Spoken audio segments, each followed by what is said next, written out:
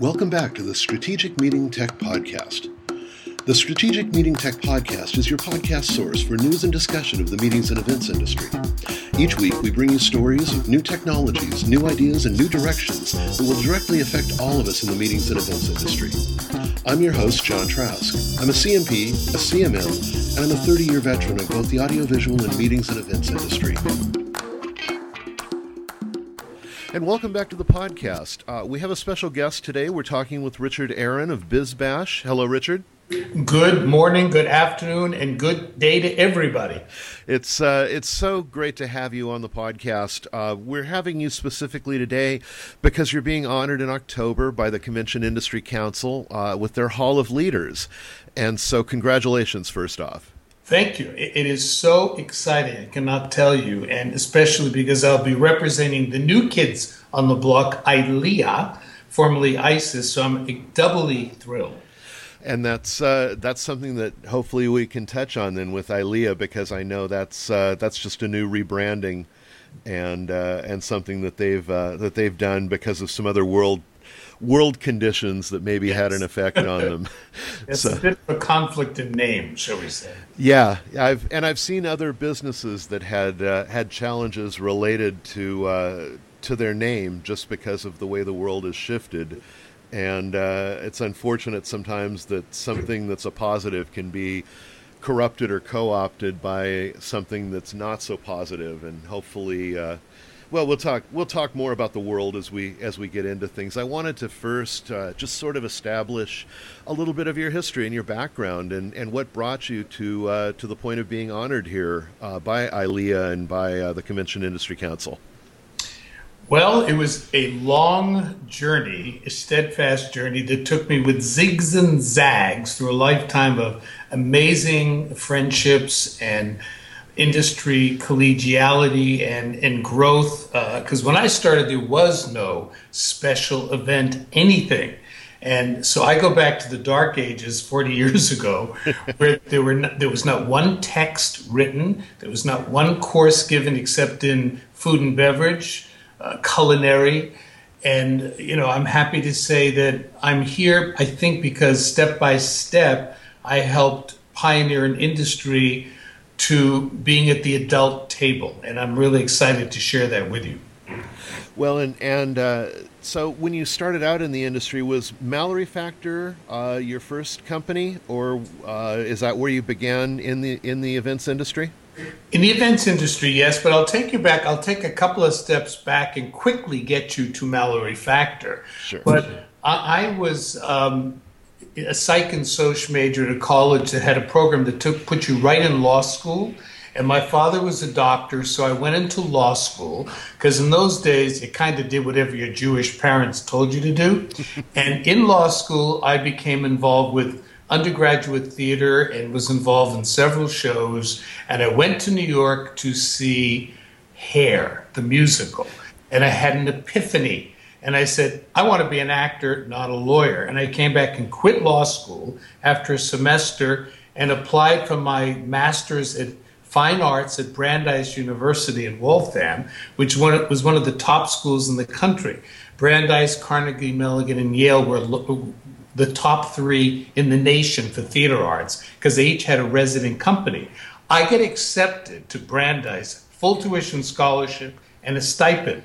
So they saw something in me that I guess my parents didn't. So I went and got my Master of Fine Arts and happily went straight to Broadway. And after a year or two was cast in Fiddler on the Roof with Zero Mostel. Oh, wow. Who was the biggest star of the day in terms of live theater, the producers, the movie, what have you. And I got my equity card, and I toured with that, came into New York with it, and then went on to do Candide, which was a show Hal Prince redirected, not the original. That's way too old. But I did that and other shows, and then somehow started producing my own shows, Richard Aaron and That's Entertainment, which was a Broadway review with two women, two guys, a conductor, and I worked the circuit. And the circuit was the ships, the top ships, world cruise ships, the Catskills, where I played 5 shows a night for 4 years, opening for stars. I was like the 20 minutes of music and fun and dancing and Broadway costume changing before your eyes in seconds. And then out came Henny Youngman or Robert Klein or any of the big stars. And I did that circuit until my wife had a child, my first child, my son. And she said, you can't do this anymore. You cannot go off and leave me for 8 weeks or 6 weeks.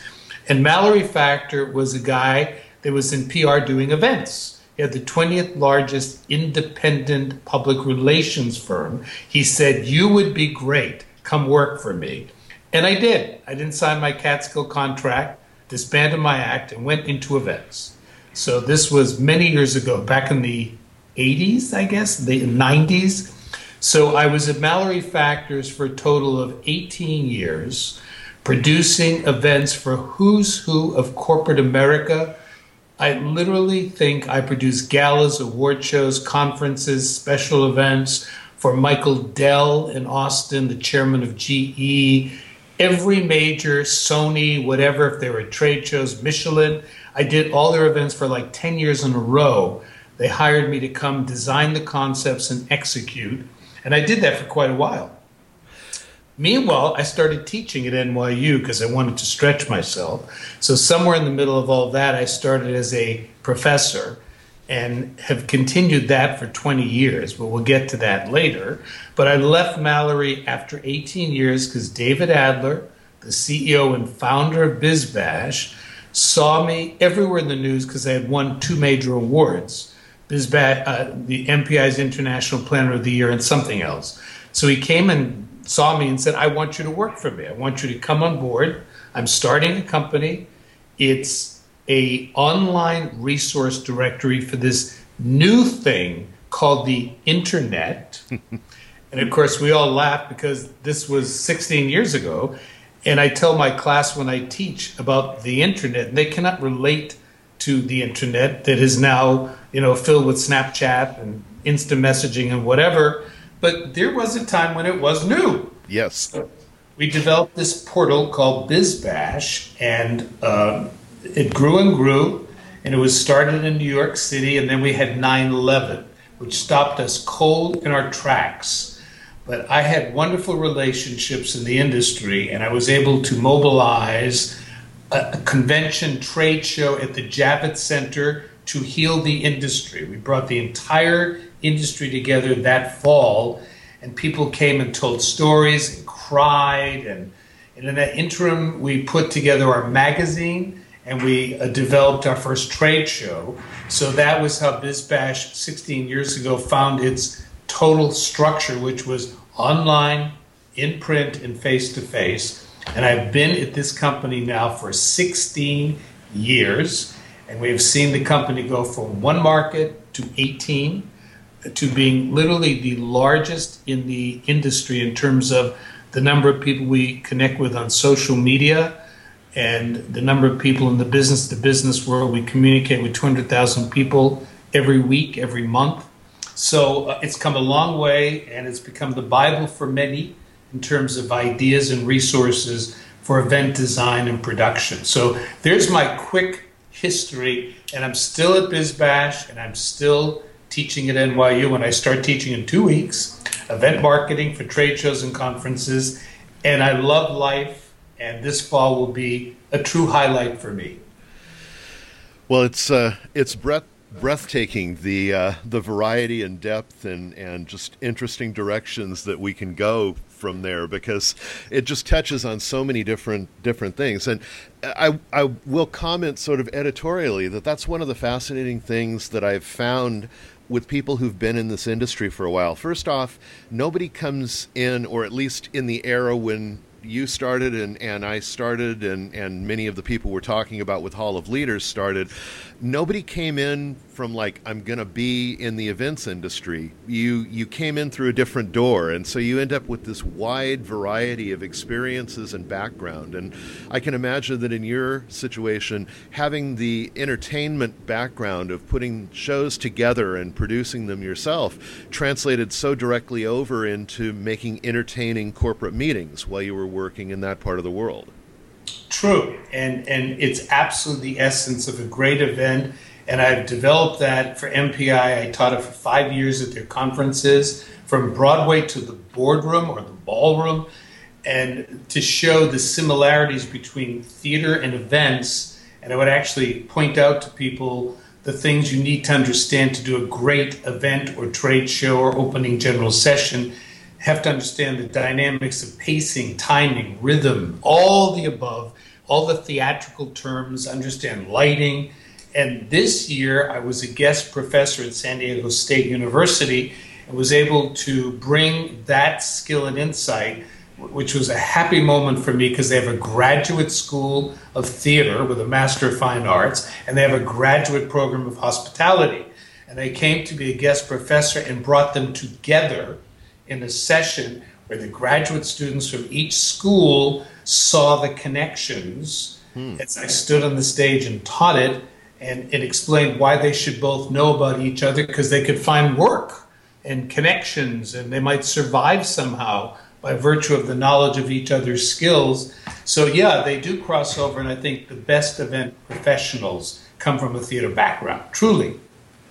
And I've noticed in the technical world where I do most of my my day job that the same thing with people coming from the entertainment side are just used to working in a little different way of storytelling and efficiency and such. So, you know, a lighting person who comes from a theater background or even like a rock concert background, a touring guy, they've got a different efficiency and different way of working. When you talk about bringing these two groups together, that sort of brings me to an area that I was going to ask you about, which is, do you think that folks entering the industry now kind of understand our industry in the same way that we do, or do they need to know more history? That was something Joan Eisenstadt and I talked about when I interviewed her, is that she felt that oftentimes people were coming into the business and not really knowing what had gone before. Well, I think that's a good observation. I think there's a lot of silos, and I think that many people are not aware of the broad areas of interaction between incentives versus literal conventions, conferences, trade shows, or corporate events. I think people are very siloed, and they don't understand there's so much similarity, but they're vastly different in the cultures of how you proceed to create the event. And now the real showcase of our lives is taking place in fairs and festivals. You know, as I teach this at NYU, and I just taught recently just a couple of weeks ago, I was at the Canadian Association for Exhibition Managers, and I show them all the great things coming out of fairs and festivals, because they're not in that silo. And if you look at that, and a part of what I speak when I do trends, I say, look at these 6 ideas. Why aren't we doing these at trade shows? And why aren't we doing these activations? And I think everything should have more crossovers, and people should not just be in their silo. So I think, yeah, there's a lot to learn from each other. And I think great corporate events are stealing from weddings now, certain things. And I think the more you cross over, the better you can do for your customer and your audience. Well, then speaking of those 6 trends, do you have any of those that you would share with us right now?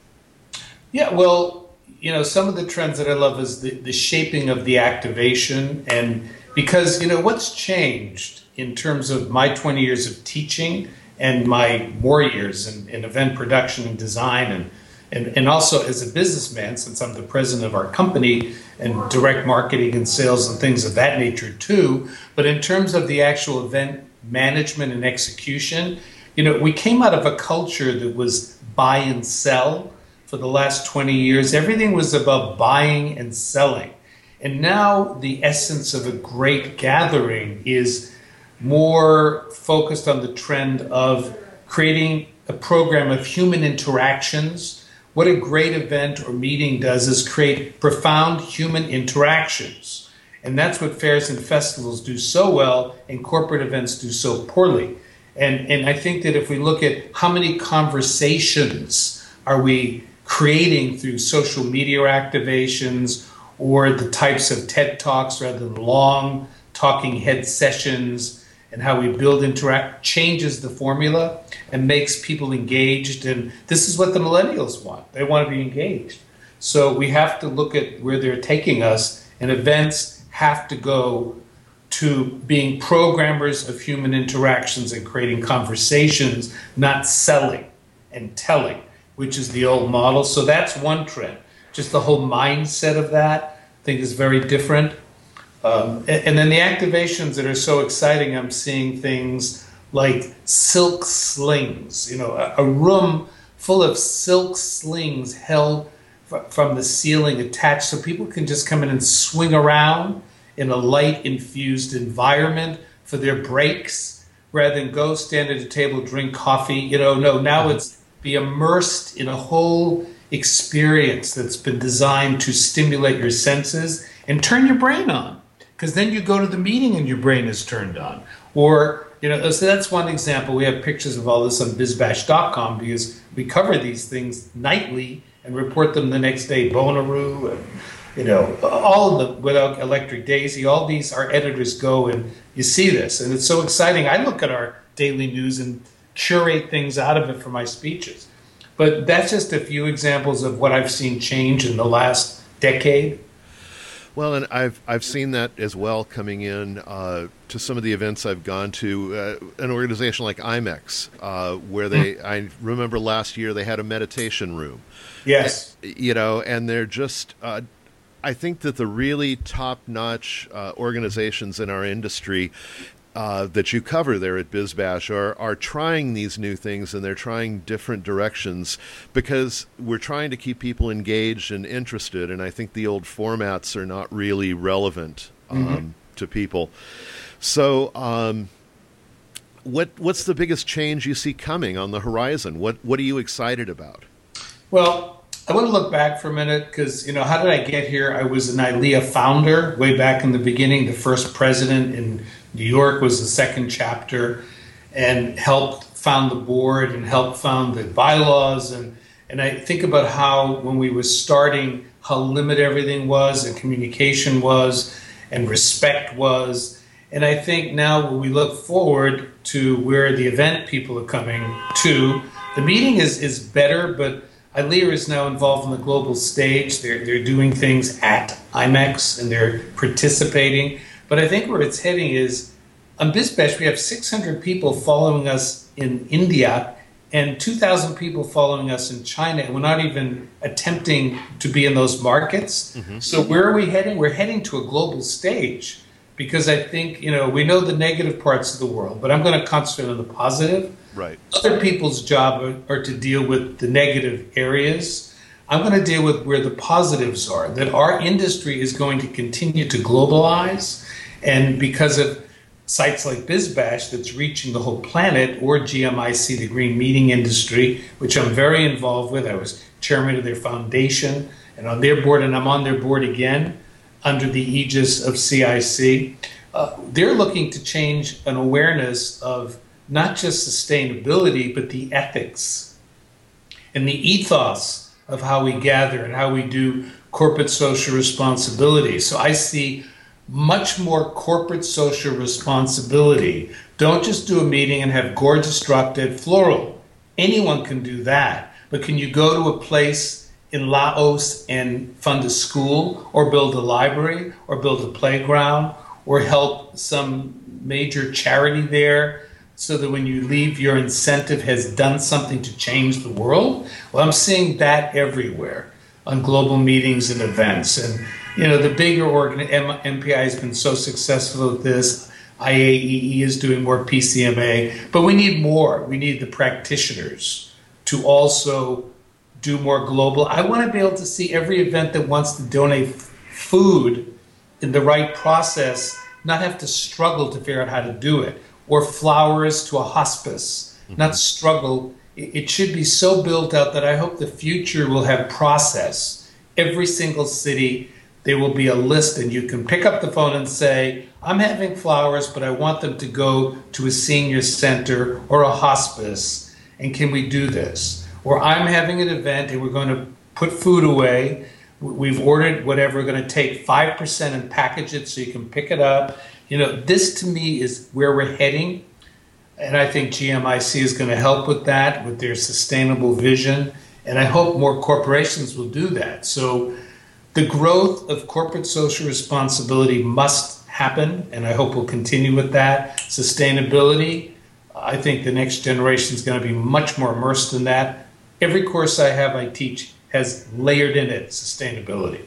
And there's so many aspects to it, and people just need to understand it better. It's not recycling bottles. You know what I mean? Absolutely, yeah. So there's two areas that I'll give you just for starters. Well, and I know sustainability has become. I've talked to and worked with some of the green meetings industry folks in the past as well, through the podcast and through different formats. And I know when I started, there was not even a question in the industry. Nobody talked about it at all. And now it's become a conversation. And I do, I love the CSR that you're talking about. Yes. And the fact that we can go into a place as an industry and have an impact beyond just showing up, beyond tourism dollars, that we can do something positive within the community that we're going to. So I think that that's an admirable and really exciting direction that I've seen the industry take as well. I agree. And it's not terribly difficult. We do it at every one of our conferences because we run these Elevate conferences that about 400 people come. And I do not put flowers out. I negotiate with my caterer to put food bowls out of produce, whether it's vegetables and onions and zucchinis or fruit, that is arranged to be the centerpiece with a sign that says, this is going to these kitchens. And we discuss it, we articulate it in the luncheon. The reason you see that is because your money has helped send this to, but I think it's not hard to do. It's not that people go, I don't know how to do it. Hopefully people can talk to the caterers and do that and feel good when they leave. Just feel good that they did that. Yeah, that it makes me think of one of the venues here in Southern California that we had an MPI meeting at, where they had a locally grown farm next to the hotel. And so the chef came out and talked about the menu and actually pointed out the things that had been grown adjacent to the property that were being served at the lunch. And it had an impact, because obviously I still remember that a few years later, of what a nice feeling that was to be able to think, well, I went to this meeting, but I also had a positive impact on the world.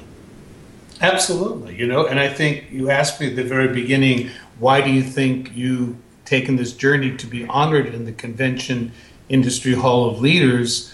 And I think it's because without consciously focusing it, I've always thought about how can I help, how can I make a difference? And I've chaired 4 foundations in the industry, some which were for scholarship, the Special Event Industry Foundation, or the Search Foundation, which I was the founding chair of, which broke ground and celebrating its 20th anniversary.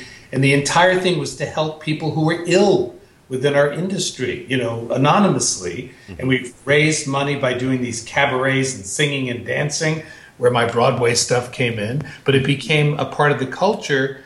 And all these years later, we've helped hundreds of people that couldn't even get to therapy or, had other problems, and we just took care of it for them and donated it. So, I think just doing these things as they came in my life, to be the Search Foundation, the Special Event Education Foundation, the MPI Foundation, and most recently the Green Meeting Industry Foundation, to have chaired 4 foundations is an honor I've had, that I can say I made a difference without thinking about it, just jumping in and doing what I felt had to happen. And that was a small part of it. But, it's just, you must let your heart lead you. Looking back at it all now, I never thought I would do all that, but it came naturally, and it felt right, and it felt good.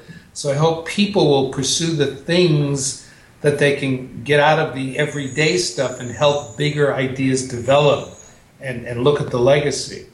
Because it's very rewarding. It really is. Well, and I have to say that I think it's been just a common thread with each of the Hall of Leaders inductees that I've talked to about the honor, is that all of them have been very service-oriented, very community-oriented, very excited about what they've been able to give back to the industry, to the world, to the people around them, and I think that's just become a recurring theme about the core and the quality of people who are being honored with this award.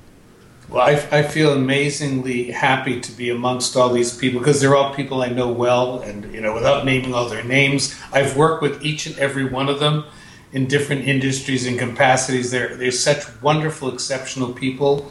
So, Carol in specific was the dean of the MPI Foundation, the MPI education for years, and I always taught under her because she always said, you have to come and teach the events and the event marketing. But she, they all did stuff. I don't want to get into naming names, but everyone has done so much, no salary, just for love of the organizations and the community, and we just love being together doing it. Well, I think it's just a wonderful thing that you're all being recognized, and I hope that the folks listening will take time, if they're going to be in Las Vegas during IMEX, to come to the dinner and see everyone in person and meet you all and just be able to say congratulations and thank you in person. Well, I think it's going to be a fun event because it's they have Lenny from the MGM organization who's producing it, who I just saw recently, and he said he's got a lot of fun stuff up his sleeve, and it's not going to be a stodgy old dinner because there's a huge cocktail hour, then the awards, and there's a huge after party. And he said there'll be lots of surprises, so I'm very excited. I'm inviting my colleagues at NYU and other parts of the industry, so I hope they can all find their way to join the fun of the night. Well, I'm looking forward to it, and looking forward to seeing you there in person and being able to say thank you and shake your hand. John, it's been a lot of fun. I can't believe the half hour has flown. I know. It's just amazing. It's talk about teaching and all the mentoring, which is the greatest reward in the world. I encourage everyone to teach. There's nothing like going out in industry and seeing students that you've helped find their way or encourage come up and tell you how they love what they're doing and you touch their lives. So mentor, mentor, mentor. It's the greatest reward in the world.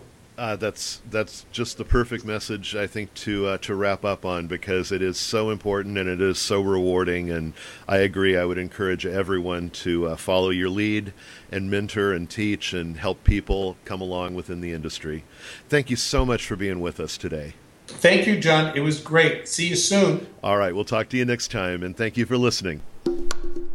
This has been the Strategic Meeting Tech Podcast, your podcast source for news and discussions of the meetings and events industry. You can find out more about Strategic Meeting Tech at our website, www.strategicmeetingtech.com. There you'll find resources and information about how we help planners to create better audiovisual and technology outcomes at their events. Our music is provided by Steph Sachs, under license from the Creative Commons, and you can find out more information and links to the artists there on our website as well. Please send any comments or show suggestions to John, Jon, at strategicmeetingtech.com. Thanks for listening.